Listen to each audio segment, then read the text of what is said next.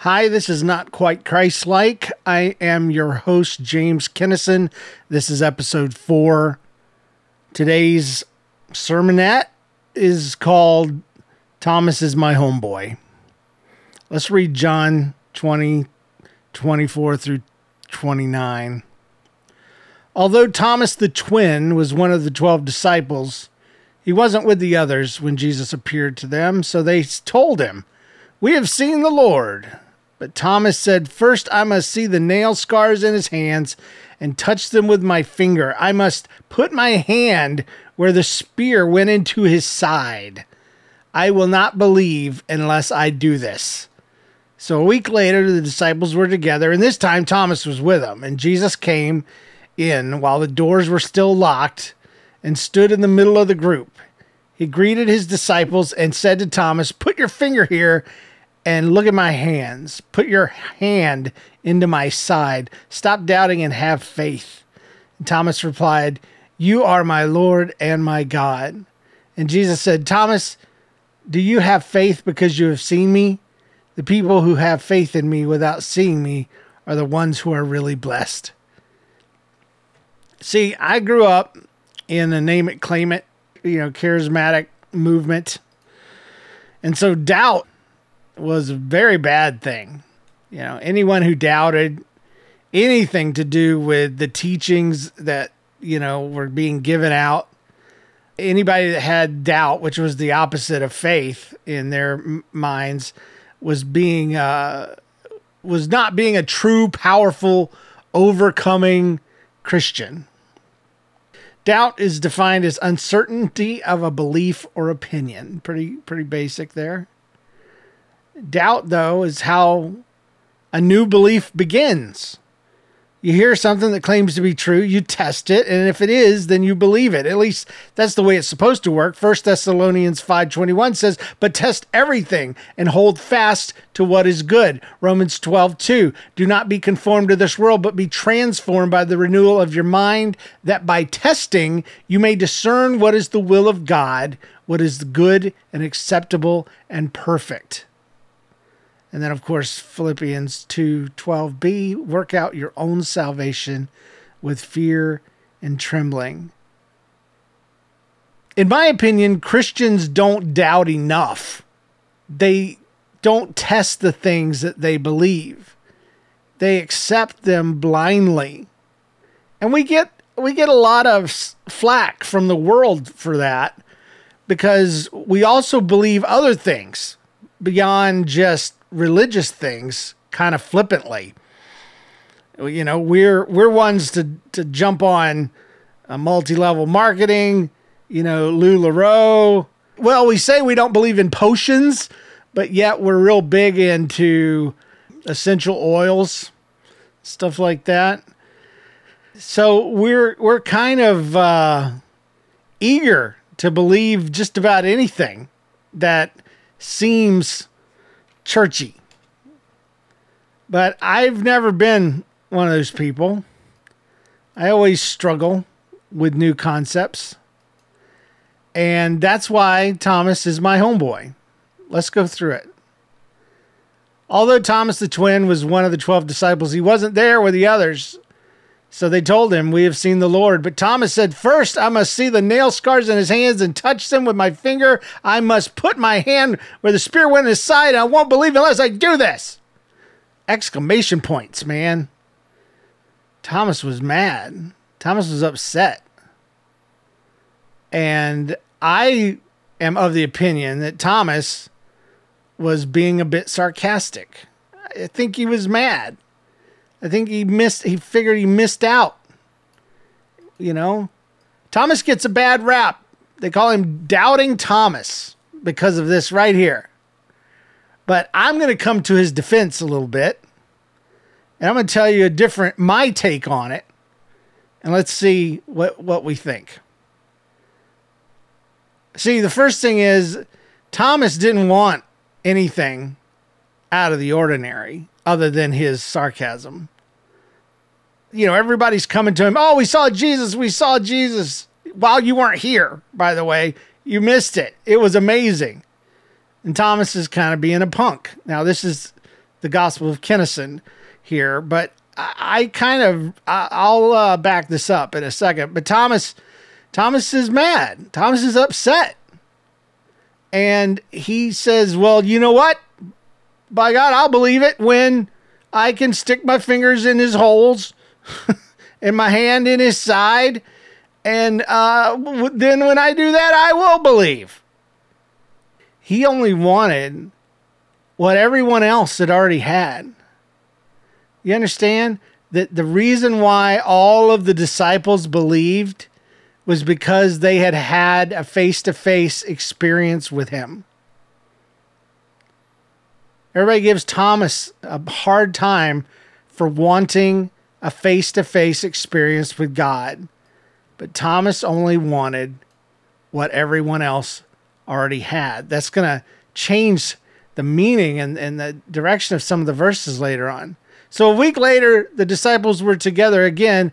And this time Thomas was with them. And Jesus came in while the doors were still locked, stood in the middle of the group. He greeted his disciples, and he said to Thomas, put your finger in here and look at my hands.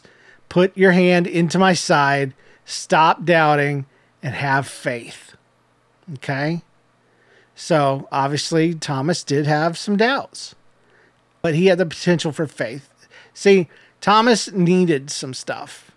He wanted the experience, and he wanted a little more. He wanted proof. He wanted undeniable proof. But when God met him where he was and came to him and offered him exactly what he claimed he needed, in spite of the paintings, Thomas did not stick his fingers in the hands, and he did not slide his hand into the side. The Bible says Thomas simply replied, "You are my Lord and my God." He immediately believed once he had what the other disciples had already experienced. He really didn't need anything more. And that's why I say when you go back and he says, I've got to do this and I got to stick my fingers here and all this, that was bull. He was just talking smack because he had missed out. He was angry. He was upset. And even though he claimed he needed that and really didn't, as it turns out, Jesus still met with him where he was and gave him what he needed or what he thought he needed. And Thomas replied, "You are my Lord and my God." Now, Jesus said, Thomas, do you have faith because you have seen me? Of course he does. Of course he does. Everyone in the room had faith because they had seen him. Okay? I just want that to be clear. He's singling out Thomas here, and with good reason, because Jesus makes a point. The people who have faith in me without seeing me are the ones who are really blessed. He's talking to Thomas, but he's talking about us. He would have been more impressed with Thomas if Thomas didn't need the proof. Okay? But it's really about us. We believe even though we haven't seen. So obviously it's better to believe without seeing. But for some of us, I think many of us, more of us than would admit it, have our moments when struggles come up that we need something tangible. You know, the world is always tangible, isn't it? You see examples of evil everywhere. You see examples of Satan at work everywhere. People are becoming more and more flawed, more and more interested in debauchery. But when we get down to it, sometimes we just need a little bit of proof. And I don't think that's such a bad thing. Now, granted, Jesus says, if you can believe without seeing, that's awesome.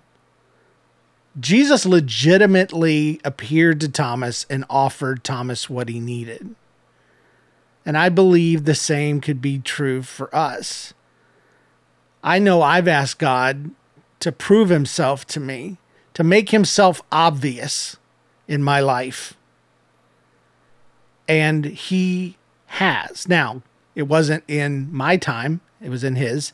And it wasn't in the way I expected. It was his. And that brings us to our 3 points. Thomas doubted, but Thomas only wanted what everyone else had. Point 2, Jesus met him where he was, which he will do for us. And then thirdly, Thomas believed. So my challenges for you this week is ask God to make himself real to you. The Bible says if we seek him, we will find him. If we knock, the door will be open to us. So there's something there. Now, what you ask for, I guess, is up to you. I wouldn't make it something, silly, like, I'll believe in you if you sell my house. I'll believe in you if you get me out of this mess. I'll believe in you. No. Just simply say, God, make yourself real to me. Make yourself known to me. Help me to believe the way I want to believe. Help my doubts become beliefs. And then my challenge is when he does do this, pull a Thomas. Because Thomas was asked, do you need to stick your fingers in? Do you need to do all this stuff? Thomas basically says, nope, you are my Lord and my God. Hit his knees, starts worshiping Jesus right away. So again, today's challenge is ask God to make himself real to you. But when he does, submit to him fully. If you'd like to email me, the email is james@nlcast.com.